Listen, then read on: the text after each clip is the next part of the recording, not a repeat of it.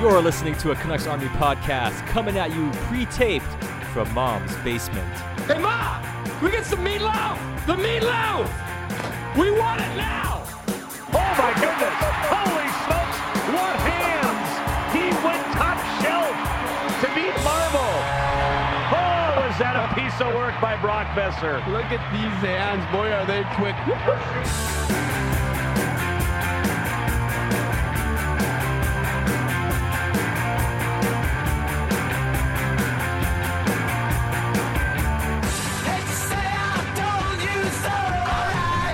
Welcome to this week's edition of the Canucks Army podcast with myself, Satiar Shah, and Joseph Dylan Burke, the managing editor of Canucks Army. JD, what's going on? How is the summer treating you so far?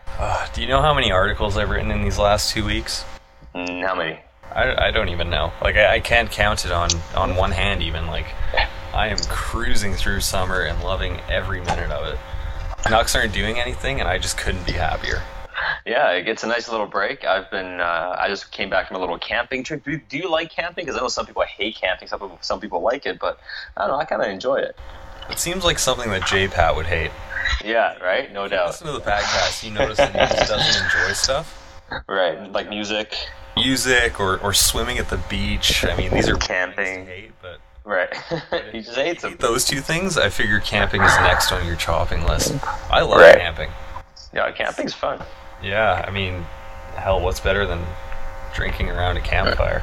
No doubt. Drinking, barbecuing, eating, just hanging around and, going for a little swim, going for some fishing and everything like that. I mean, it's great time. I mean, I'm pretty outdoorsy in the summer. I love getting away and doing stuff like that. I'm big into fishing if I get a chance. So it's always fun. But, speaking of fishing, the Canucks went free agent fishing. I know that's a pretty bad segue, but regardless, here we are. It's summertime. I'm not working very hard. I'm rusty. But regardless, the Canucks, I think, had a good free agent day. I know there's been a lot of talk about whether they're rebuilding or not, but just in isolation, look at the players they signed. I mean, you had Anders Nilsson, you had Sam Gagner, Alex Burmistrov, Michael Del Zotto, Patrick Weirkoch. So what did you make of what the Canucks did? Yeah, well, I wonder who you're referring to when you say that some are wondering whether it's a rebuild or not. Yeah, I can think of somebody. But no, I think you have a good point. In a vacuum, I cannot take umbrage with any of these signings. Sam Gagner is here on a very reasonable contract. He's somebody who I think's been significantly undervalued by the NHL. And it's kind of had a market adjustment where he has that one good year in Columbus, which a lot of people might be surprised to hear this. That good year he had was actually a lot closer to what he usually does than you might think. I think if there's one problem I have with the Sam Gagner contract, and this is just me getting nitpicky here, is players like him, when they're market inefficiencies, that's when you want to strike, right? So I think the value of a Sam Gagner last year wasn't that he was this 50-point all-star. It was that, Columbus was able to get him while the rest of the league undervalued him for so little. And they got to reap the rewards of that market inefficiency, right? There's a saying in hockey analytics circle, you don't want to be the guy who pays what Benoit Pouliot is worth. You want to be the guy who's ahead of the curve in that sense. And I feel like the Canucks are perhaps one step behind, but to that exact end, their contract isn't egregious enough that it's going to bite them in the ass 3 years down the road. I have concerns about whether Gagner is going to be able to be as effective in Vancouver as he was in Columbus, because speaking about the circumstances, he was on a fourth line with Scott Hartnell and I think Josh Anderson, if memory serves. They had a loaded fourth line that was getting the easiest assignments. I think if you look at most competition metrics, Sam Gagner faced either the lowest or second lowest competition of any Blue Jackets forward. So I think people need to adjust expectations. I think 40 points is reasonable. I like the Anders Nilsson signing. I think it's a bit rich, but really, again, you're splitting hairs there. It's 2.5. I heard that a lot. They overpaid. Yeah, maybe by $1 million. That's 2.5 million. I really don't care. I mean, even Sam Gagner, what's the league average salary? 3.5 million, 3 million or something like that. So he's just around the league average salary, and I think he produced. Yeah, and I mean, you can make the case that he's a league average player, but you're not really overpaying. You're paying market value, exactly down the middle for him. And it's only 3 years for Gagner, so I don't really have a problem with that contract either. And, he is versatile enough and he is specialized enough to help you in a lot of different ways. And, we've talked a lot about the succession plan, and I don't think any of us really think that Sam Gagner is going to be a long-term answer as a first or second line center when Henrik Sedin retires, but at the very least, it is some soft cover, right? I mean, it's something you have. I mean, he's a legitimate NHL player who can play top 6 minutes, who can sort of get out there and do something, not be a complete embarrassment. And I think there is some value in that. And I'm glad the Canucks didn't overextend and go to a 4 or 5 year deal with anybody. Yeah, that's the key here, right? Like, none of these deals are going to impede the Canucks' ability to kind of surround their next wave of young talent with good players, right? So the Canucks, I've been thinking about it, Sat. They're not 3 years away from the playoffs. They're so far away. It's like, think 4, and none of these deals are going to hamper them 4 years from now. They won't be an issue in the short term either. Like, to that exact end, they were good signings. Yeah, and the thing is, if you look at the Canucks, I don't think they're a playoff team in any of the next 2 or 3 years, maybe even 4.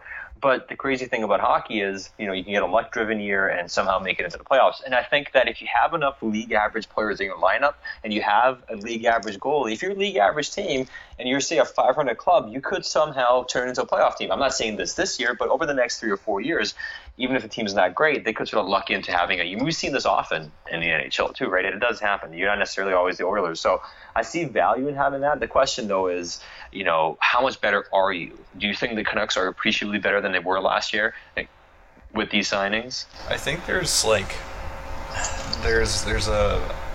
volatility, a good and bad volatility, not always a negative descriptor, in the sense that I think that they've put enough talent into this team that it makes it more likely they become like the Toronto Maple Leafs when they had that PDO year, or the Colorado Avalanche when they had the PDO year, and you go on and on, right? I think there's a heightened risk of that, and I say risk because I think that if this team makes the playoffs this year, they're going to take that as the reality and not an aberration, and that could be hugely detrimental to the long-term outcome of this team, because they're looking for that validation. So I think that's kind of a concern of mine, is that it makes the Canucks more prone to being that team. Whether it makes them a significantly better team without that kind of good luck, I'm skeptical. Yeah, no, that's the thing. Yeah, and I think the two players. Well, let's go back to the market inefficiency thing for a second. The two guys that should sort of fit that bill. Burmistrov, although he's never really had a good year, for you to say he's an undervalued player, he's a guy that just hasn't hit yet or will never hit, right? But there is that tie-in with Newell Brown, and the fact that Brown got to see him up close and personal, and thinks there's more there, and the fact that he did sort of produce at about a half a point per game rate or slightly higher when he was with the Coyotes. I think he had like 12, 13 points in 21 games, something like that. I'm not sure exactly the total, but he had a decent sort of performance for them. So maybe there was something more there. And Patrick Weirkoch, I just think, is a guy that has been undervalued and might end up being maybe their best signing, because he could be the guy that has the most trade value next season. He could be. I mean, I'm of two minds with Weirkoch. I don't think he was as good as we used to say he was in the analytics community, and I certainly mean the royal we. When I make that statement, but he's still better than the league gives him credit for. Like, I think Patrick Weirkoch can play in your top 6, and what is he on the Canucks depth charts at, like 7th? 7th, yeah. And if you go back to last year, I mean, he'll get reps, he'll play. But if you go back to last year, I mean, he's an improvement on Spezza for sure, I think. And he's not even going to be playing, in Spezza's spot. He's better than Biega. He's better than anything else the Canucks trotted out. When guys got injured last season. And as much as we like Tramkin, it wasn't like he was really good, right? I mean, if you look at Tramkin, the thing about Tramkin was he had potential. You saw a lot of growth for a guy his size. Everything was relative. I mean, even though he wasn't amazing yet, he was definitely not playing at a top 4 level. He was arguably not even playing at a top 6 level, but you're seeing marked improvement. You sort of saw through the eye test that this guy has a lot of potential and talent. But in terms of his playing ability and effectiveness, a guy like Weirkoch and Del Zotto, I think Del Zotto and Weirkoch are two pretty big additions to the blue line, relatively speaking, considering how below the bar was. So those guys could sort of have the biggest impact in any of the free agent signings, I think, for this team. Yeah, and you know why I think you're right? Because when you look at this Canucks blue line, what has been the biggest problem for the last, 3 years? Moving the puck, scoring. Yeah, they can't exit the zone to save their lives. And that's why I've been a really staunch Alexander Edler defender, although he had a rough last 6 months, I'll grant you that. Alexander Edler can move the puck, and whenever he would get injured, this team couldn't get past their own blue line, much less center ice. Save their life. For all Del Zotto's warts, and there are plenty, this is a very imperfect player, he can move the puck. For all Patrick Weirkoch's warts, he can move the puck. They're not... Del Zotto's an okay skater, Weirkoch could use a little work, but they can get the puck up the ice, and I think that's huge. Yeah, and Del Zotto, I was just checking. I love checking out Own the Puck and the hero charts and versus archetypes and stuff. It's not like that it's 100% accurate, but it gives you a good barometer. And looking up Del Zotto, if you look up his ice time, first assists, assists per 60, goals per 60, you look at his shot generation, it's literally at a top 1-2 defender level. But his shot suppression is pretty much like a third pairing level. So even though his offensive game is legitimately top pairing ability, his defensive game is third pairing ability. So he pretty much comes in as a number 4, 5, 3 to 5 defenseman, depending on how well he plays in a given year, which is, for this Canucks team, I think it could be a pretty big boost, especially on the power play when they don't have a left-handed guy who can do anything of any consequence. Yeah, I think you're right. And wasn't it you who tweeted that once the Canucks signed Del Zotto, he immediately became their best offensive defenseman? Yeah, it's no question. I think it's indisputable. Yeah, I think the only threat to that to his throne on that aspect of the game is probably Troy Stecher. No, I agree. It's, if you're looking at it right now, without accounting for player growth or whatever, he's probably the Canucks' best offensive option. No question. He's gonna help out on the power play too. He really is. Yeah, I really think so. And if you look at the left-handed shot, because we've seen Alex Edler, he's just, I think the days of him being a power play performer are done, unless Noel Brown can somehow give him some confidence or get something out of him this year, which is not inconceivable, right? Has Edler completely dried up, or is he just, a victim of circumstance and style of play? But I think Del Zotto, this is a guy who's had, 40 points a couple different times. He scored over 10 goals a couple of times. The only defenseman on the Canucks who's gotten over 30 points is Alex Edler. Yep. So I know Stecher. I'm with you. I think Stecher could have a big year, but don't forget he's a defenseman. It's also a sophomore year. You oftentimes see defensemen scuffle a bit in their second year. You saw Shane Gostisbehere, as good as he was his rookie year. Last year, he got healthy scratched a bunch of times. He struggled. So I think long term, Stetcher's a better defenseman than Del Zotto. I would never trade Stecher for Del Zotto, even if you added a couple of picks to it. I wouldn't make that trade unless it's 2 first-round picks or something. Then a different story. But point being, offensively, I think he can make a pretty big impact right now. And I know it's a 2-year contract, but he's 27 years old. I really don't have I've always thought Del Zotto was a decent player, and considering you're only paying him $3 million per year over 2 years, it's really not that big of a commitment. And you could conceivably trade him this year or next year, depending on how well he plays and what sort of need comes up elsewhere in the league. Yeah, I think that's one of the areas where I kind of you bring up trading Del Zotto, and I guess this might apply to Sam Gagner too, right? We talked about whether the Canucks are rebuilding or not. Who are their trade chips next deadline? That's one area where maybe they can move Del Zotto, maybe. But the fact that he has that extra year, it can be prohibitive. It can, and it can be. Now I agree with you. So the way I'm sort of putting this is, these are the options and the flexibility you have with these contracts. The other conversation is, what will the Canucks actually do? I think even Sam Gagner is a flexible deal, because if, let's say, he sucks in year 2 and you really think he's terrible, you can buy him out, stretch it over 2 years. It's really not that big of a cap hit. It's a really easy contract to get rid of if he's a real big bust, which he won't be. I don't think, not to that extent. And Del Zotto, even though it's not likely you want to trade him, but if you think he's a disaster, it's really easy to get away from that contract if you really need to. The Weirkoch one is the one I come back to, because he is UFA. He is a young defenseman. He's the type of guy that if he shows okay and it has RFA status, Now, the Canucks may want to keep him if he plays well or whatever the case is, but I think he could be a sneaky trade chip at the deadline if you're willing to trade him. Yeah, I suppose that's a good counter to that. I always wonder about Weirkoch, though, because like we were saying, I mean, the way we view him and the way the league views him seems to be, it'd be hard to argue with his bona fides if he's somebody who steps into a top 4 role, which the way that defensemen drop in the city is very conceivable. Oh, it's very conceivable. I think it's a very good chance that happens. But the question is, what will the Canucks actually do? Are they making these moves as part of a long-term rebuild where they're sort of accruing some assets, and this will allow them to explore trading, say, Edler or Tanev, actually, because now you have some other veterans. Maybe this sort of opens the door to talking to Sutter about, trading him or something like that. If that happens, I think these signings are actually really smart and shrewd because it allows you to do other things. But do you think, in actuality, that is a realistic scenario? No. I think we had Jason Botcher on the show. Was it like post-draft or pre-free agency? I can't remember. Pre-free agency. And he goes, their mantra is, we're going to be better than people think. And you look at the way they built this team, and it really fits with what that message is. You bring up Brandon Sutter. It's going to be really interesting next year when Gagne has 15 more points than him and is making significantly less and doesn't have no trade restrictions. Well, here's the thing. If Gagne even has a 40-point season, you know how many Canucks players had over 40 points last year? Like 3? 3. Henrik, Daniel, and Bo Horvat. So, I mean, when we're sitting here saying he's only a 40-point guy, for this team, that's a pretty big boost.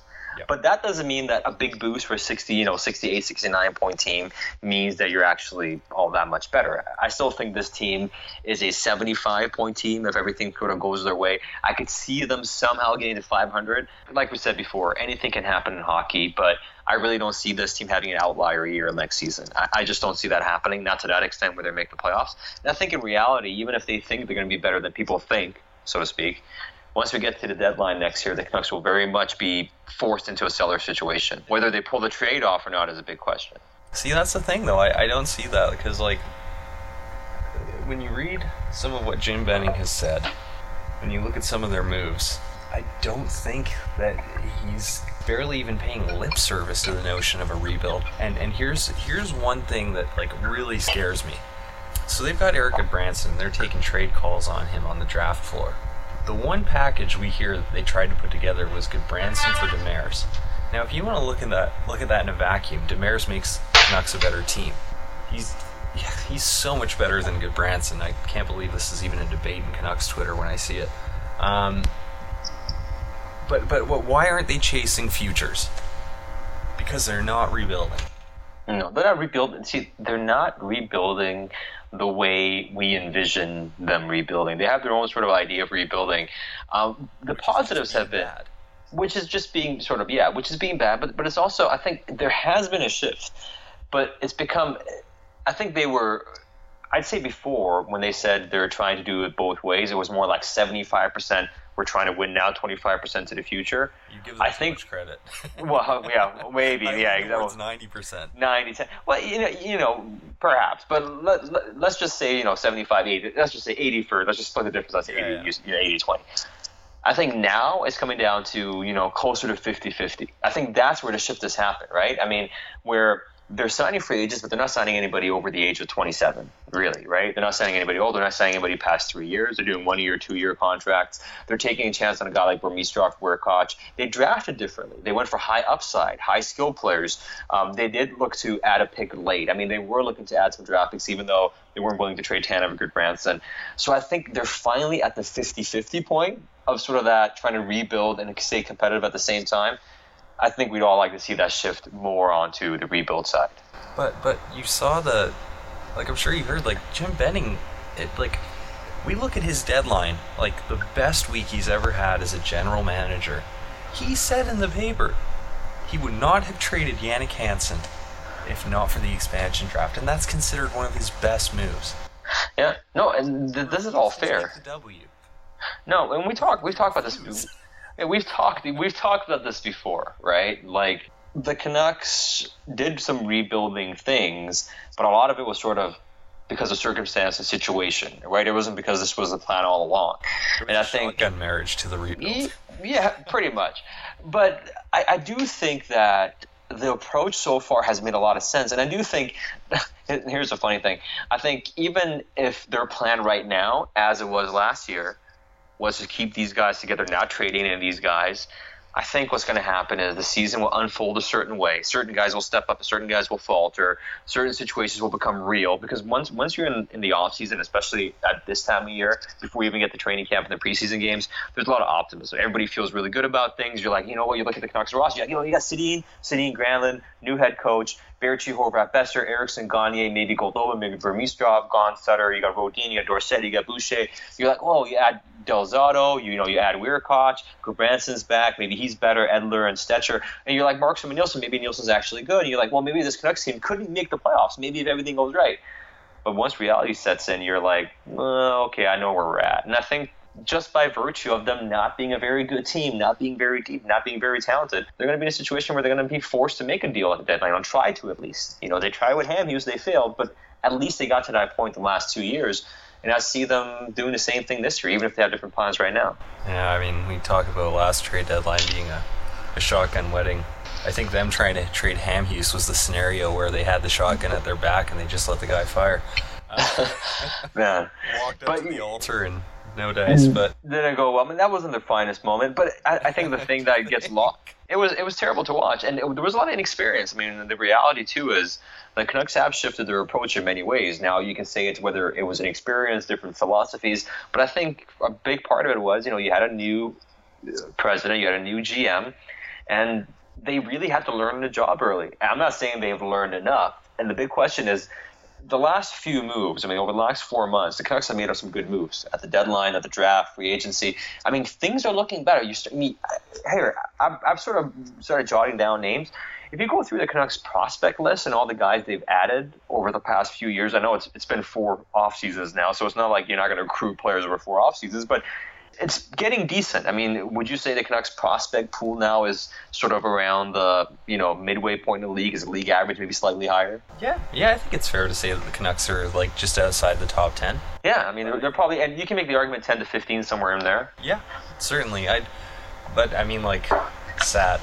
They've been so bad for so long. Yeah, no, they have. This is the reality. You'd almost have to try to be that bad with the quality of draft picks they've had. The quality of tradable assets they've had. I started this podcast happy, then we started talking about the rebuild, and now you're not happy anymore. I'm back in jerk mode. But I don't know. It is positive. They got Jonathan Dahlin and Pettersson, and like you said, they've added some prospects. It's just they've really got to kick it into overdrive, because I don't even think they have the best pool in their division. No, you can make that case for sure. I sort of jotted down their top 10 players in my estimation right now, prospects that is. I got Pettersson number 1, even ahead of Besser, even though Besser is sort of right there. I got Besser 2, Ulevi 3. I got Ulevi 3, Demko 4, Dahlin 5, Goldobin 6, Gaudette 7, Lind 8, Gadjevich 9, for 10 and 10. Yeah, I can fucks with that. That's a good list. Yeah, and if you look at, that's a decent list. The problem is the high-end upside. You do have Pettersson and Besser, who you could sort of see as having first-line potential, right? Pettersson could be a first-line center. Besser has the potential to be a first-line winger. Would you agree on that? Mm-hmm. Yeah, certainly. So you have 2 of those. You have a Ulevi, who could be a top-pairing defenseman. You have Demko, who could be a starting goalie. And then Dahlin, Goldobin, Gaudette, Lind, Gadjevich, Virtanen have varying degrees of upside between being a top, being a second-line center, being second-line players or third-line players, right? That's sort of what you're looking at. Unless Virtanen is only a fourth-line player or a bust, which we hope he isn't, but that's very possible. So I think the list is better, but the reality is here, not every single one of these players will pan out. Reality is a lot of them will flake out or not be good. Somebody we don't expect that's not even on this list will surprise and be better than a few of these guys for sure, too. So, that possibility exists. But that's why you need more, because chances are a lot of these guys won't pan out. Yep. Yeah, I think if you here's an analogy that I always come up with. It's like if you have 4 Brock Bessers, one of them is going to pan. It is going to flail out. 2 of them are going to become middle 6 players, and the Canucks have the one that's going to be a first liner. Yeah. It's like, right. It's just how prospects work. Even the guys that you think the best of often don't work out. It's a numbers game. It is. So you need more. It's nice to see that they've added, but see, here's the thing. I mean, you look at sort of how miffed we were for so long, even though they were doing some things for the future, although not nearly enough. And they finally got to the point over the last little while here where they're doing a lot of things for the future, a lot more than they did before. And I think that's a very good positive. We'd like to see a bit more, but I think they're on the right track. The big question now is, what do you do as next season progresses? Because this is a really big year. If you continue on the same path and you make another couple of trades by the deadline, and you're going to get a top 5 pick again next year, if that happens, are we having much of an issue with what's been going on? I know we can't throw the past 3 years out the window, but in terms of if you take it from the deadline up until next year and they make another couple of moves at the deadline, would that be the right track? I think, given the lowered expectations, yes. I wouldn't be ecstatic because I remain skeptical of how willing they are to make moves at the deadline.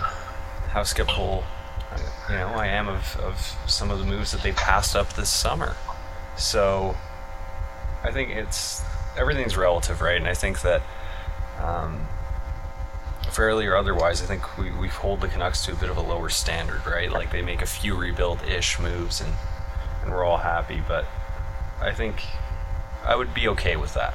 The thing too is, as we talked about, you have to follow this up. I think it's been positive, and I'm willing to cut them some slack and be positive. I think every single one of these moves are justifiable, and when you do justifiable things, even if I don't completely agree with it, I'm not going to sit here and act like I know better than people running hockey teams. But when you continually do things that don't make a lot of sense, you deserve to get called out for it. I'm not saying I'm giving them the benefit of the doubt, but I look at a guy like Branson, who's going to be UFA at the end of the year, and I say, well, okay, sure, they could have traded him for a draft pick and a prospect now, which I would have loved, I would have been happy with. But if they end up trading him at the deadline for, say, a second round pick or even late first or whatever the case is, you get a decent package at the deadline for him, then all the hullabaloo and anger over the summer over not trading him when you had the chance will go out the window. So I think we do have to sort of look at it over the next few months and see what else happens. Positive moves so far, but you really got to make sure you play the next year right and don't think you're better than you actually are. Yeah, that's fair. I always forget that Branson is staring down UFA. Right. And they're going to have to make a decision on him. If they re-sign him to a big contract, we're going to have a podcast we'll be talking about the ramifications of that. But as it stands, emergency podcast. We'll have emergency call. But as it stands, they did try to trade him, but they tried to trade him for a guy that was going to actually be on the roster for the next four years. But he's 29 years old. 29 years old. Yeah, so that's not very promising. But I'm just saying, but if you move, that's not a rebuild move at all. But if you do move him at the deadline for a draft pick and a prospect, because you're looking at, we're not going anywhere this year, I'll take that, and maybe that'll work out. I just think the Canucks have a lot of flexibility right now, more than people actually think they do. That's fair. That's fair. But the question is, what will you do with it? I just think that we have to look at it contextually as, okay, what situation are they in, and what would they actually do? I think the situation they put themselves in with these additions means they have a lot of flexibility to do a lot of things in the future. I mean, they could, just stare at the Sedins. If the Sedins say to them next year, we want 2-year deals, I don't care. I know they want 1-year deals, but let's just say they want 2-year deals, and if you don't want to give it to us, we're going to go elsewhere. Well, now that you have, you have Gagne and you have Horvat, you do have sort of Pettersson and the, coming, you have Gaudette. Now it gives you the confidence to say, you know what, if you guys don't want, you can go, right? And that would, even if you don't trade him for assets, letting guys like that go would be a pretty big rebuilding move because it opens up to these 2 really big spots. It means you're going to be really, really bad for another couple of years. So I think you have a lot of options now to do a lot of different things. It's just a matter of what they actually decide to do. It'll be interesting to see what happens with the Sedins because they have to be getting sick of this, right? At some point, you would think so. I wonder how. I know they keep saying we want to help the kids grow. We want to live in this city. We've spent our whole lives here. But you saw how frustrated they were the last couple of years. 1 more year of that, will they want to just continue playing here and losing? Or will they just say to themselves, you know what? Forget it. Let's go do a year or two, with whatever team and see if we can get a chance to make the playoffs at least. I mean, here's where I question how eager the Sedins are to take part in this rebuild. They seem to get progressively less into it as the season goes on, which is understandable. There's a lot of losing involved, yada yada. But they oh my God, they reacted so negatively to McCann and Virtanen. Oh, they did. But I think part of that, too, was justified. Yeah, it was totally justified, right? But there's going to be a few more of those scenarios. And you listen to them this year, I think towards the end of the year they made a couple comments, like we didn't have the kids, and it was sort of, they said it as a positive. And that kind of, to me, kind of raises some flags, like, do they really want to do this? And to that exact end, I could not blame them in the slightest if they didn't. They've earned their chance at a cup chase. They've earned their chance at the cup chase, but the Canucks don't owe them anything else. They owe them the money owed under contract. They owe them to abide by the terms of their contracts, but they don't owe them anything else. The Canucks don't owe them a chance of winning in Vancouver for the next few years. The Canucks don't have to go and get a bunch of free agents. The Canucks don't have to make win-now moves for the Sedins. The Canucks don't owe that to the Sedins. Let's just make that clear. The Canucks owe them a lot of respect and gratitude, all those things, but you don't owe them anything beyond that, not at this stage of their careers. I mean, they're being very well compensated for what they're doing right now. I mean, they got retirement contracts pretty much, right? I mean, I know they had a couple of good years out of it, but the last 2 years, getting $7 million per season for the production they've done, you know, I mean, they're getting very well compensated. I don't think the Canucks owe them anything beyond that at this point. No, I mean, like, would they owe it to them if let's say the Sedins want to trade to a cup contender? Do they owe that to them? Well, if they want to go, of course you owe it to them to trade them. I mean, you could not do it if you really wanted to, but if the Sedins come up to you and say, we want a chance to win and you get a chance to get something for us, they'd be stupid not to make that move, right? I mean, I think the Canucks, even Linden and Benning, if the Sedins came up to them and said, hey guys, listen, we need a chance to go somewhere, you guys have a chance to trade us. Do you think the Sedins, they would try to talk them out of it? I think they just say, okay, sure. They could spin that in their favor too. And I think part of the organization would be somewhat relieved because, you know, it gives you a chance to move on to a different direction and not be beholden to older guys. But as far as Linden and Benning go, I know they want to keep them, but I think if they walked up to them, could you see the Canucks trying to convince them to stay?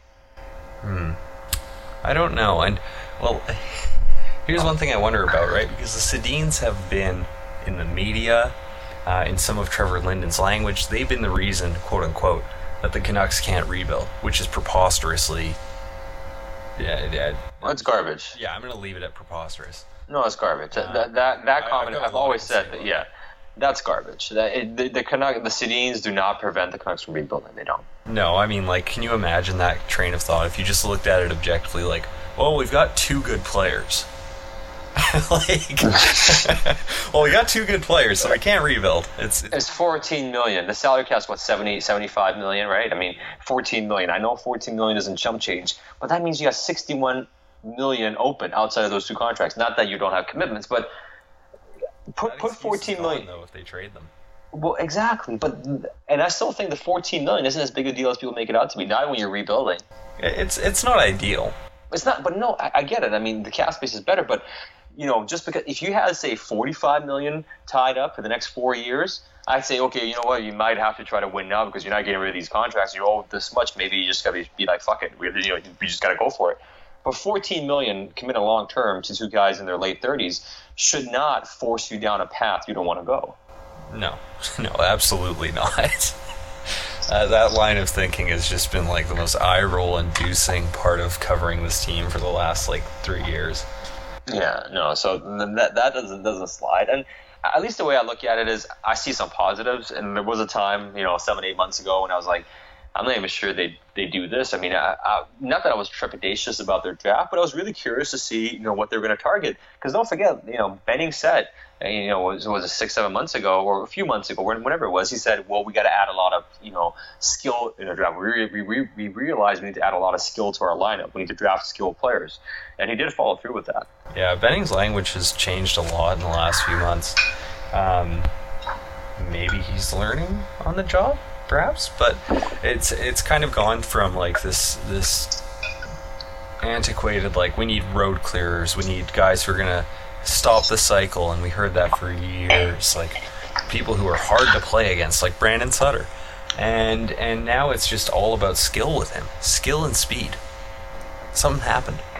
Yeah, well, I mean, I think the vision not working out is what happened because the plan was, you have these skilled guys, you add Sutter, you get a little bit more out of them.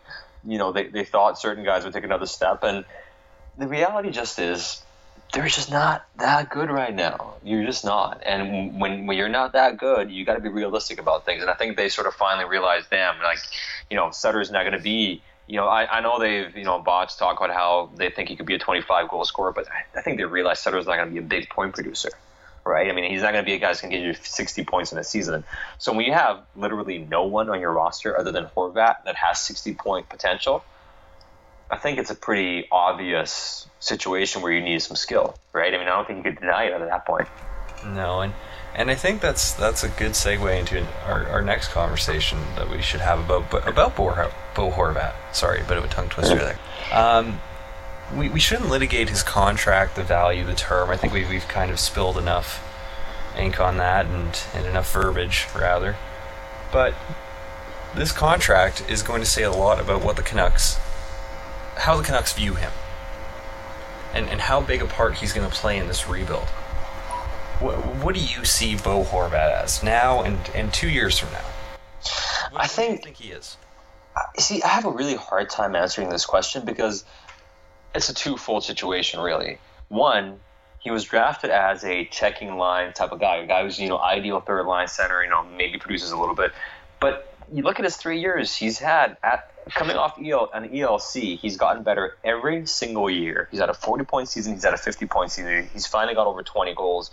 I know some of the analytics numbers aren't great, but his even strength goals production percentages is pretty solid too, right? So, I mean, I think Bo Horvat has exceeded expectations through every step of the way so far. So I have a hard time saying he can't be a first-line center. I'm with you, though. I do worry that some people are overvaluing him, saying that, he's for sure a first-line franchise player. I'm not sure he's going to be that good.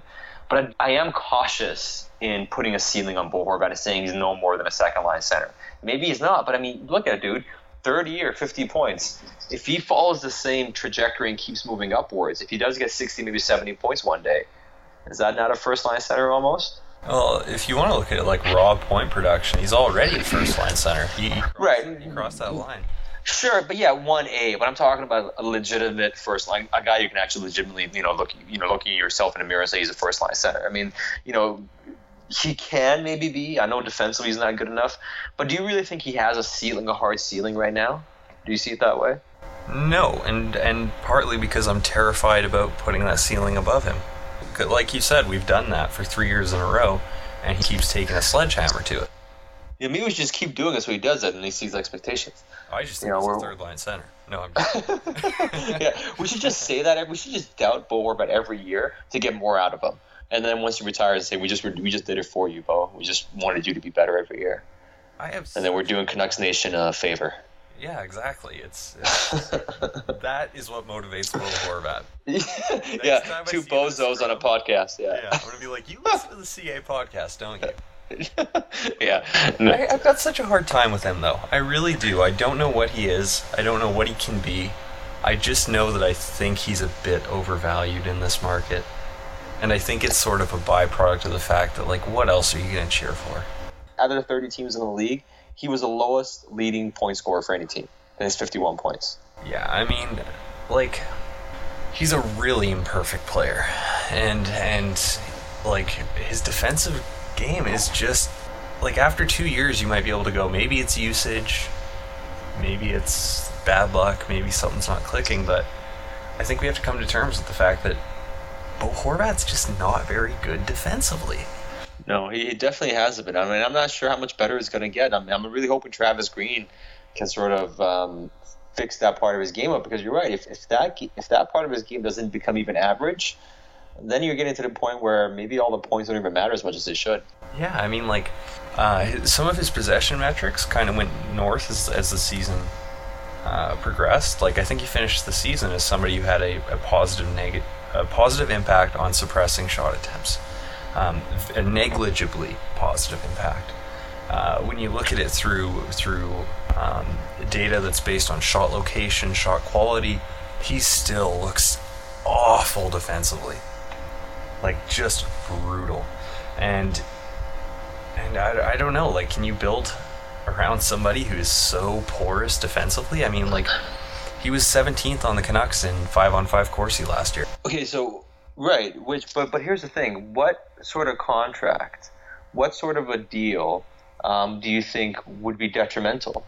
Well, the Canucks should be sending Steve Yzerman like some flowers, because the Tyler Johnson deal, I think, sets a ceiling, and it sets a really hard ceiling. Because if you try and tell any team that Bo Horvat can even hold a candle to Tyler Johnson, that's an ugly conversation. And one that's not rooted in reality. So I had some concern that the Canucks were going to get forced into a situation where it's like Bo Horvat's all they got, so they have to pony up 5+. But I feel like now that Tyler Johnson only got 5, and they bought up some UFA years too, maybe we're looking at a situation where Bo Horvat's going to be forced by the market to take a contract that is more reflective of his actual value. Right, and that's sort of the thing with maybe. 4.5, maybe. But the thing is, if you're looking at building around a guy, if you're paying him less than $6 million even, is that sort of contract that screams to you franchise player? I'm not sure it is, right? I think it does sort of set a precedent on your team that this guy has a high salary, and if a guy's even better than him, it does sort of change things. If he's not getting 7 or north of $6 million, is that sort of a contract that screams franchise player to you? No, but by that same token, I think if there's one thing I'm confident about, or not confident about it, that I don't want to put ceilings on this kid because he just keeps proving me wrong. But I don't think Bo Horvat is a franchise player. I don't. And if he has a contract that reflects that, I don't think that's the worst thing ever. No, it's not. And like you said, it's about setting a precedent too. That's a point that I think gets lost in the mix sometimes. Because I keep going back to the Tyler Johnson one. He signs his deal with the Lightning, and Andre Palat, what does he take? 5.3. Yeah, right. And these things have trickle-down effects. They do have trickle-down effects, and it does matter. And that's sort of why I think, we've talked about this before, a 2-year bridge deal would be an ideal situation right now, because you know what, I would say forget it. Give him 4.5 even over the next 2. Just make him happy. Give him $9 million total over the next 2 years, and then sort of negotiate. If you think he's awesome, then you can actually get him for a longer term than you have now. You can get him until he's 30 years old, because if he is the real deal over the next 2 years, you're going to have no problem giving him whatever money you want. And the fact that you can buy even more UFA years at the end of the next 2 years, I think that should be something that the Canucks should seriously consider. And if you give Bo Horvat $9 million total over the next 2 years, I think it's hard for him to turn that down, even on a bridge. I think that's a respectable bridge contract. If you're giving him, 2 years at $6 million or something, I think you're going to have a hard time convincing him. But if you give him good money for the next 2 years, maybe you can talk him into it. And another thing too is that's a pretty hefty qualifying offer too, right? There is a sense of security. Like, this is one of those rare instances where being an RFA works in the player's favor. Because if he gets qualified, it's a minimum of 4.5, and in fact, I think he might get a raise. I wish Ryan Beach was on the show right now. He could tell us in a heartbeat. Right, exactly, yeah. But no, I'm fairly certain that gives him some sense of security there, because if the Canucks want to keep him, that's the price of admission, and there is no wiggle room unless they want to let him go to free agency, which would be kind of unwise. Right, or what you could do is give him $4 million this year, then $5 million, because I think the qualifying offer is the salary you had in your final year. Is it not? It's not the average annual salary. We can get that clarified. I think that's how it works out. So we need if you even want to Beach. We do, bat line is called Beach. We got a quick question for you. What you got? Thanks. 2 minutes with Beach, and we can get a sponsor. That works, I think. We need to get our sales team on that one. But if you make it $4 million and $5 million, then that means the qualifying offer is $5 million. I think that gives him some security, because even if he's not great, the Canucks are probably not going to decline a qualifying offer in year 3 for Bo Horvat, even if he's only a 50-point player at that point. I think he's guaranteed 3 years of $14 million pretty much if he signs. Probably 4 years of that, right? Because the Canucks have 4 more years of control. So in effect, if he signs a 2-year contract, he's pretty much guaranteed money for the next 4 years. And then he's going to be UFA. So I think if you approach this the right way with his representatives and with him, I think there is a deal like that to be made. And I know some people say you can leverage the RFA years for the UFA years and bring the average annual salary down. But if you have to pay him at least $4 million over the next 2 years, then $5 million for years 3 and 4, because that's most likely what his agents are going to be asking for, how much are you bringing down the salaries in year 5, 6, and 7 anyways? When he is, when you are buying UFA years, you're still gonna have to pay him $6 million for those UFA years, right? I mean, there's no way Bo Horvat's representatives are gonna say they're gonna take less than $6, maybe even $7 million over the 2-3 UFA years they're gonna be buying. Yeah, that's true. I think the Canucks have to look at it this way. What are they more afraid of? That they have to pony up for Bo Horvat if he explodes offensively? Or the risk that he doesn't and they pay for it ahead of time? And that's why I think the bridge deal makes sense. Right. Yeah. And I think that's something why they have to seriously look at it. And there is a way for that to work. I still think, though, the Canucks, at the end of the day, will end up signing to a 6-year contract. I still think that is what will happen. But ideally speaking, I understand what you're saying, because I have my trepidations about Bo Horvat. I think he's fantastic. I love Bo Horvat. I'm a huge fan of his. I enjoy watching him play. But I'm not sure how good he really is yet. And if he wants a long-term contract that reflects that of a borderline first-line player or an actual first-line player, I like to see a little bit more. And if seeing a little bit more means I have to pay him a bit more, I'll do that happily, because at this point in the situation, I think you can get Bo Horvat signed, even if you're paying him over $6 million per year over 6 or 7 years. I think it's a worthwhile investment if he's that good. Mm-hmm. Yeah, and there's never an issue with paying stars. That's never an issue. No. If you're getting your money's worth, that's not a problem. No. I mean, like, some of my concerns with Bo Horvat, I know we talked about his possession metrics, some of his shot quality metrics, and how we kind of glossed over this, but, like, he was the worst penalty killer in the league last year. One of, like, the bottom 3, I think. But I have a few, like, qualitative concerns about building a team around him. He doesn't use his line mates. Like, you can't have a franchise center who doesn't facilitate offense through his entire line. Yeah, that's a fair point, because he is not exactly an offensive. He's not a big playmaker. It hasn't been yet, and there are a lot of things about him that I want to see improve. I do think there is a chance that he can improve, because he has surprised us all along. But there's also a very good chance that a guy like Brock Besser has such a good and positive year, and maybe even Sven Berchi does, that it makes us look at Bo Horvat a little bit differently. He may not have as big a gap between him and the second best young player on the team. So I think it's going to be a very interesting season. It's an interesting contract situation. I do think the Canucks are not sold that Bo Horvat is a first-line player, and I think that's why this contract situation is taking a bit longer. Because in reality, if you wanted to get Bo Horvat signed to a team-friendly contract, that time was probably last summer, but that's not to say that Bo Horvat's camp was even that receptive to those talks. So they knew that if he has a decent year, their leverage just increases. But in terms of leverage, the Canucks still have the ultimate leverage. If he doesn't want to sign a contract, he doesn't get paid, he doesn't play. I know you don't want to drag it through the mud, but when people sit here and talk about the Canucks have no leverage, all the leverage is in Bo's corner, sure, it is, sort of, but not really. The ultimate hammer still lays with the Canucks. And depending on how willing they are to use that, can really affect how these negotiations go. But if he's a guy you want to build around, having a big-time contract dispute and him sitting out of camp is not a very good look for anybody. I mean, like you said, I think we always think about RFA years as being hard on the players, but this is especially true when we talk about years where the player doesn't have the option to file for arbitration. And I think Horvat's still 2 years away from that. So yeah, the ball's in the team's court. It is. I know. I keep hearing, Bo has all the leverage, only for perception, really, right? I mean, it's only. I don't see it. Only for perception he does, because if he holds out or whatever, I mean, it puts pressure on the organization, puts pressure on the team. It becomes a big storyline. It's a distraction, of course it is.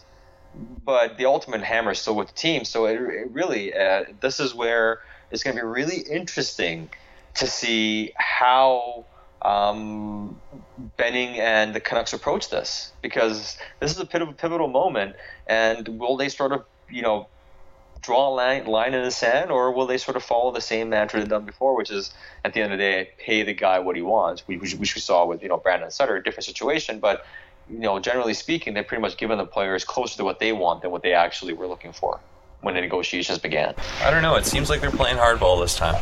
It does, and that's not the worst thing to do. I think that it's well within their rights to play hardball. You take the summer, take your time to negotiate this contract. It's too important to get it wrong and, jump into anything too hastily. So I'm on board with, playing a little bit of hardball. I'm not saying disrespect Bo Horvat. This is all about, none of this is about disrespect. That's why I'm all about giving a very lucrative bridge deal, because oftentimes the bridge deal players take a little bit less than what you would expect, right? But I think if you make it really worth his while, I think that shows a lot of respect too. Mm-hmm. I would agree. I mean, how would you feel if you had like $20 million locked up? Yeah. Here's something people don't consider, and we just talked about this, is the way RFA years work is like a short-term deal. It guarantees him a certain amount of salary. It's really a continuous contract in a way. It has the ability to be on the low end for the player. It's virtually 2 team options for the team that happen year after year. If you really wanted to pull it down that way. Each year you got to negotiate. He doesn't have to sign his qualifying tender, right? He can not sign it and they can sit out, but he's guaranteed. You can structure a 2-year deal, so he's guaranteed $20 million over the next 4 years, pretty much. The Canucks could. Does anybody think he's going to be so bad the Canucks just dump him? No. After 2 years? it's not going to happen. They're not going to just renounce his rights. This won't happen. Most marketable player, and it's not even close. No doubt. And here's the thing. And after 4 years, if the Canucks want to go down that road and just qualify, he signs it, then he's UFA in 4 years. He can make even more money after the $20 million he just banked. So I'm just saying, in terms of the business side, when people talk about how you can't go short term because it screws Bo Horvat, it really doesn't. There are workable solutions. Where are their heads at right now? That's a question I really have about the organization and Bo Horvat, and it's really difficult to say which side is being reasonable, which isn't, because Bo Horvat's willing to sign a 6-year contract worth, say, 4.5 per season. I think we'd all be like, why? No, sure, sign me up. Wouldn't you say? Yeah. Of course. I think that would be a pretty good move for the Canucks. It would be fantastic, but I don't see Bo Horvat's camps, settling for that. And if the average annual salary is going to be closer to $6 million, which it conceivably could be, their ask could conceivably be that. They could conceivably ask for, in the 2 UFA years, $7 million per year. They could get 4, and then they want 7 the next 2. They look at their salaries, they look at the average salary, and they say, well, he's outproduced the Sedins this 1 year. He's going to outproduce them the next couple of years. Why should he not be getting $7 million and 4? So if I'm his agent, I look at the 2 UFA years, and I'll take a dime less than $7 million. Not right now, at least. No, yeah, that's tricky. It's a tough situation. It's a really tough contract, and I know he's the face of the franchise, and we love Bo, and we think he's gonna he wants to be here, and he does want to be here. But this is not an easy contract to negotiate. Like I can't get a grip on what Bo is. No. I've had to watch him for what has he been in the Canucks organization 4 or 5 years now? Yeah, he's been here for he was drafted in 2013. Yeah, Gauntz was 12. 2013 because Virtanen was 14. Yes, you're right. Okay, Yeah. So it's been a few years, but he's so young still, right? He's only 22. He's got so much more upside in his game. I really think that he can continue to grow as a player. And if you do pay him over his prime years, I don't really have that much of a problem with it. I don't think the contract's going to hurt them that much, even if they pay him $5.5 million, say. It's a tough spot, and it does sort of dictate what can happen, because how much money do you think a guy like Brock Besser would be demanding in 2 years if he has a 30-goal year in the next couple of years? Ooh, that's tough. He's good. He's good. He's really good. Now, Brock Besser, I have no issues with evaluating. I think he is. The more I look into it, I think he's the real deal. I think he's the crown jewel. Well, up until Pettersson was drafted, he was the crown jewel of this rebuild. He really was. And to go back on Pettersson, he's good. Like he's fucking good. the kid has a lot of he's got a lot of talent. And the more I see him, the more I talk to people, not just in Vancouver, about him, it pretty much is a consensus. We talked about this just after the draft podcast too. If he was a little bit heavier, he'd be a surefire top 2 or 3 pick. Like, there's no question. In this year's draft, certainly. You're right. This year's draft. We can't really talk about the next year's draft or anything like that. But as far as this year's draft goes, you're talking about a guy that probably should have gone higher than he did. if he was a little bit heavier. And you see the skill. I know it's only development camp and it's only going up against young players and doesn't mean much, but you can't teach those hands, dude. And it's not Robbie Shrimp. You know what I mean? Like it's not just like that, because you watch the kid. It's a different level. His smarts, his ability to see the ice. He sees the game differently. He has all the ability. Question is, will he pan out? But I have a hard time seeing Pettersson not working out. I mean, the kid has way too much talent. Mm-hmm. No, I totally agree. And on a slightly unrelated note, did you see people giving Canucks Army a hard time for not covering, quote unquote, not covering the prospects development camp? Really? Yeah. Did you not see that? I saw a little bit of something, but okay. So tell me, break it down for me. Well, I send out a questionnaire or a question request for the Monday mailbag, and somebody responds with, "Is Canucks Army going to acknowledge that the development camp is on?" You only knew how much work we put in these last few months. I want to ask this person, like, how much does he think we make? and how much does he think we put into this? I spent 4 Fridays in a row writing prospect profiles. That's not natural. No, that's not usually what you do. No, and I should be drinking. Yeah, no, and I had to cut myself short, but I'll just leave it at that. I should be out at a show. I'm writing about Josh Burke. Yeah, I get it. I mean, fans, they want content. It's free content, but they want more of it. And when we set the standard, I can see, fans get greedy. It's like, hey, you got to set the standard. You got to follow up. But that's hard to do. And you're right. I mean, guys got families. I mean, Beecher's got a family. Jeremy's got a family. A lot of other contributors to Canucks Army have families and other jobs and work and holidays and vacations and stuff coming up through the summer. So trust me, everybody is doing the best they can. I mean, we're recording this on a Friday right now. It won't be posted on a Friday, but it's a Friday evening and you and I are doing the podcast. So we all try to do everything we can, and if that's not good enough, we'll try to be better. Okay. Yeah, well, like, this is my 3rd job. In a couple months I'll look back on this and it will not bug me, but at the moment, that is the most offended I've been from a comment. Yeah, well, that's not so bad. It's all right, JD. Don't let it bother you. One was worse for me than all the ones where people are like, yeah, maybe JD should die from 1,000 paper cuts. Oh yeah, or JD Burke. Yeah, you get a lot of those. And the one dude who's always on you, I don't even know what his name is, but I always see him. What's that, Powell? Yeah. Alan? Yeah. Alan Powell, whatever. Yeah, that dude. Yeah, he's man. That Stefan Heck made about that? No, I didn't. I gotta see that. He did a GIF? God, okay, so he searched up all of Alan Powell's interactions with me, and he made it into a GIF form. And in this GIF, you scroll for pages and pages. Oh, wait, I did see that. It just keeps going and going and going. It's amazing. I'm not remembering. Yeah, that is awesome. I love the Real Good Show podcast, and I'm going to take a moment right now. If you don't listen to Real Good Show, you're doing it wrong. It is like the funniest podcast I listen to, hands down. But still, that is my favorite content from that trio, even though it was just Stefan. Just stuff. Oh, that's awesome. That is my favorite Real Good Show content. Yeah, I love all those boys. I listen to them whenever I can, and it's a good podcast. There's a lot of good content gets built out through here. I mean, you have the podcast, you have these guys, you have Ryan Beach and his Game Time podcast. I mean, you have a lot of good quality content coming out of this market right now. It's only getting better too. I heard about this new Sportsnet station. Oh yeah, that thing. Yeah, heard about them. More good content on the way. More good content, yeah, I guess so. Yeah, speaking of employment, I'm officially unemployed for a few days. Oh my Lord. I wonder what that could be related to.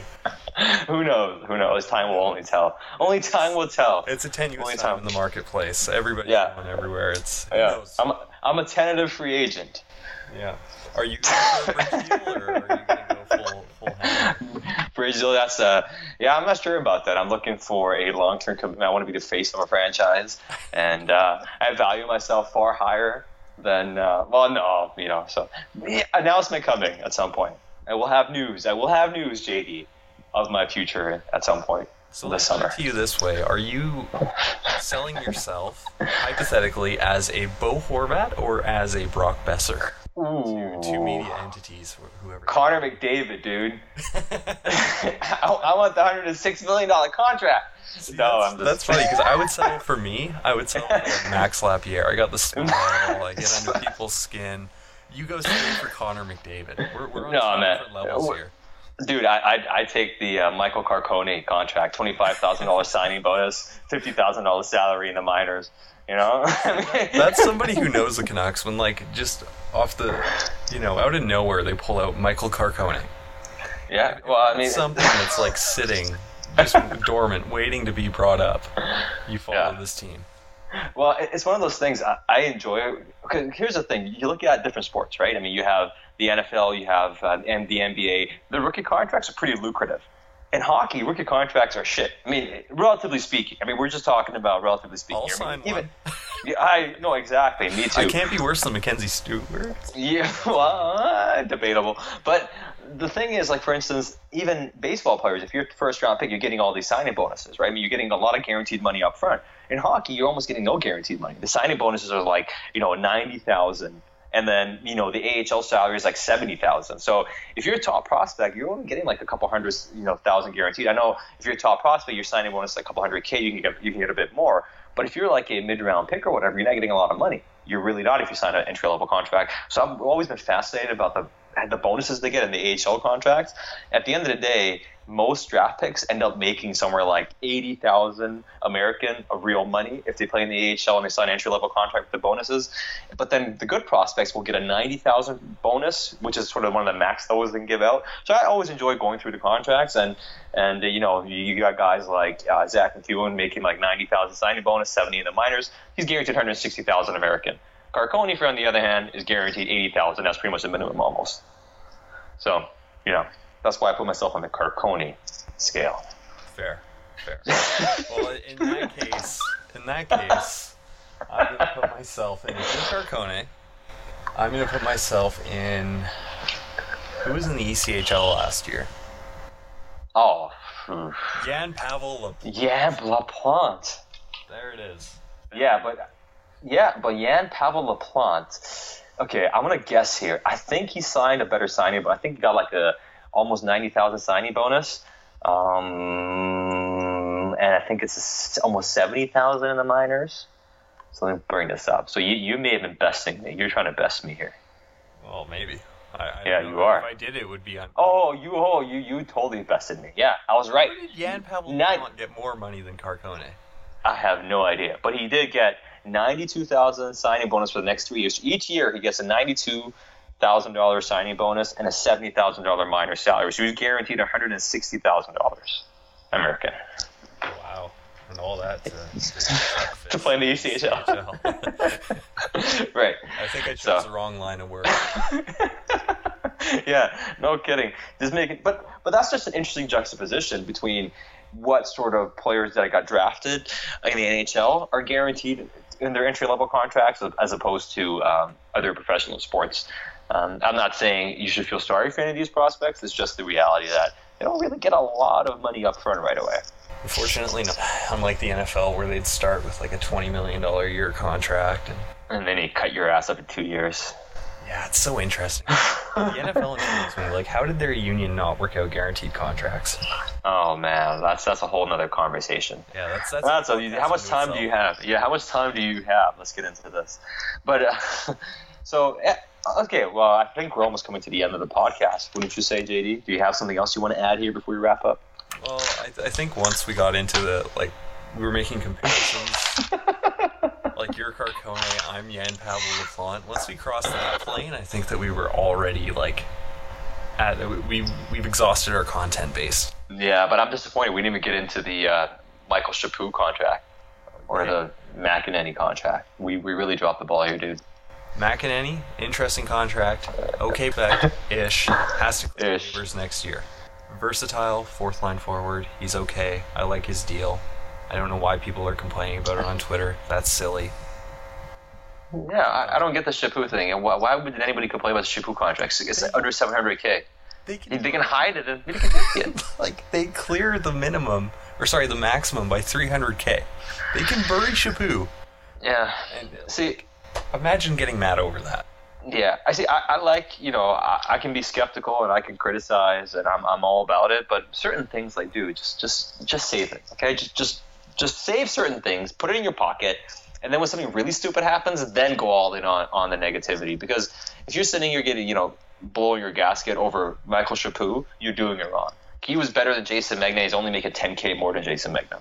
I think it's okay. To that point, like, Canucks Army and Jackson McDonald raised this point. We get such a hard time for being nitpicky over contracts worth, say, $2.65 million or $3.6 million. I'm not going to name the players. And one's no longer on the team. Yeah. We get a really bad rep because we're really, antsy about those deals. And then those same people who are unhappy with the way we approach those deals are losing their shit over Michael Chaput. And just give it a rest. It's okay. Chaput's actually a decent player. If he was a 13th forward, I wouldn't complain, depending on who he beats out or whatever the case is. But I think Michael Chaput is a replacement level sort of, bottom four player. Hashtag Chaput belongs on my fourth line. Yeah, hashtag. Yeah, I mean, him and Gaunt had some decent moments. Mm-hmm. Bring back Skilly too. I'm for Bring it. back. Oh, no, I'm not for that. No, let's not say things we can't take back, JD. They were a really good fourth line. I know. I don't want anything. Jack Skilly, no, dude, no. That's not good. Those are not rebuilding moves. Okay, fine. well, now that I've had my idea put down, I guess we can shut down the show because I've got nothing left. I've been now that Jack Skilly's been shot down as an idea, I got nothing left. Yeah, man. Well, that's the end of the road for today, then, JD. And you shall not bring up Jack Skilly's name again. I know he was fine. I get it. It just makes no sense for a player like that to be on this team. It just doesn't. Okay. All right. Development. I made a terrible mistake. You made a terrible. You have. You should hang your head in shame. I am. Yeah, the cone of shame as well. What cartoon was that from? Cone of shame, whatever it was, but it was pretty funny. Anyways, as we continue on with summer, enjoy the summer, enjoy more content on Canucks Army. I know it's summertime and the content isn't coming as fast and furious as you may want it, as it was during the draft. But continually, every day, most every day, there's content on CanucksArmy.com, so please check it out. And what else, JD? We're going to keep the podcast going, right? Yeah, we are. Well, at least for now. Yeah, all right. Yeah. I mean, we're still doing our thing. Yep. Yeah, but there might be some stuff going on with Canucks Army too in the future. Well, So. I don't know what you're talking about. Yeah, I don't know. Yeah, see, yeah. Rate, So, review, now you're dropping out, huh? See, you're waiting for that. You were not waiting for that. You were not expecting that. No, I guess you owed it to me though for. Yeah, kind of. And with that, I would like to bid you adieu on another episode of the Canucks Army podcast. You can find us on iTunes, SoundCloud. Rate, review, subscribe, and catch you on the flip side. Awesome. Thank you. Peace out.